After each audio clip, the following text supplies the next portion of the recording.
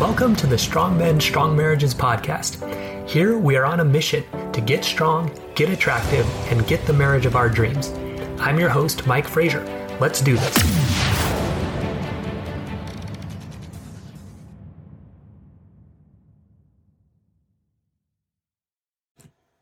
All right, men, welcome to the Thursday Thoughts edition of Strong Men, Strong Marriages, tips on approaching sex after trauma. So unfortunately, about 1 in 3 women have been sexually abused in their lifetime. So it's a fair chance your wife has been through that. So today we're going to talk about, some things you can do, mindsets you can take when you approach sex towards her. We talked Tuesday about different types of therapy, which is great and important. So we're going to talk today about just kind of how you can approach it. My name is Mike Frazier, MD. I'm a psychiatrist and marriage coach, and I help high-achieving Christian men have more intimate marriages.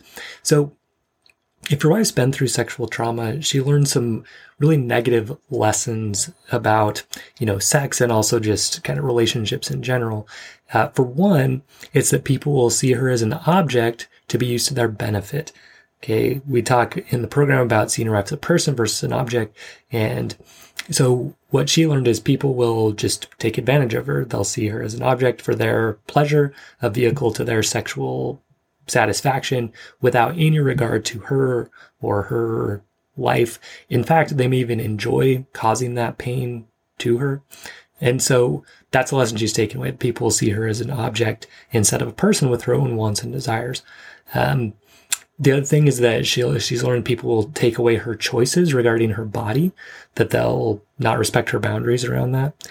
And also she's going to learn that she's powerless to stop something from happening that she wants to stop happening. Okay, she might also take some shame and fear and guilt around all of this. So she learned a lot of really hard lessons. Okay, so as her husband, so a big part of this is her being able to get help, whatever that might look like. EMDR is a great tool. Going through a more experiential thing like we talked about Tuesday, you can check those guys out at sexreimagined.com, drwillowbrown.com for something that's not as intensive. There's stuff called prolonged exposure therapy where she'll just kind of tell her story over and over. There can be some benefit to that. So there's different ways to approach it, and she might have to try a few different things, a few different therapies to see what helps her. But as her husband, besides encouraging her to get that help, what you want to do is kind of do the opposite of what these abusers did. So, when you approach her for sex, make sure you're not looking at her as an object to your sexual satisfaction or as an obstacle in the way of your sexual satisfaction, getting mad at her that she's not there, not available sexually. Because that approach, that mindset is going to bring up those thoughts of abuse again for her. And really, if you're seeing her as an object, in a way, you are kind of acting as an abuser. And that was one of the really hard things I had to see in myself. In the mosquito cycle, it's about seeing her as an object. So we've got to get rid of that and really approach her in a way that shows love and concern and care and attraction in a positive way towards her. So when you do that, then you start showing her, hey, this can be different than someone just seeing me as an object. You want to make sure that you are respecting her choices and boundaries around her body. So a good way to do this, and what I suggest to some guys is, and this is not my idea, this has been around for a long time, but doing kind of having a set boundary, like, okay, this week we're only going to hold hands, and making sure you don't go past that boundary. Or this week we're only going to kiss, and make sure you don't go past that boundary. So kind of slowly stepping your way up towards more physical contact and physical touch. But again, making sure you respect that boundary so she knows, okay, my boundaries around my body, they're going to be respected. Okay.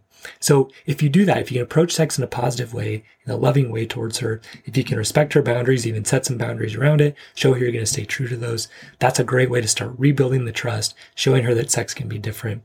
That, combined with her getting some help, and maybe doing some work together, is a great way to help you both so you can have a fulfilling sex life even after her going through sexual trauma. All right, men, so stay strong. If you want to come join us in Strong Men, Strong Marriages, we talk about this. We talk about, those internal processes that have to change so your wife can feel safer with you. Okay, so she can rebuild that trust, have better communication, and then build this intimacy piece back up, even after sexual trauma. All right, so if you want to do that, come join us in Strong Men, Strong Marriages. Visit strongmenstrongmarriages.com or the link in the show notes and apply to join. We'll review your application and get back to you with your best next steps. All right, stay strong, men, and we will see you next episode. I hope you enjoyed today's episode. If you did, please leave a review on iTunes and share the episode with a friend so we can help create stronger men and stronger marriages across the world.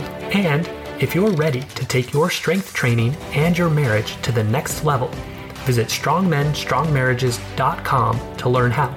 I'll see you there.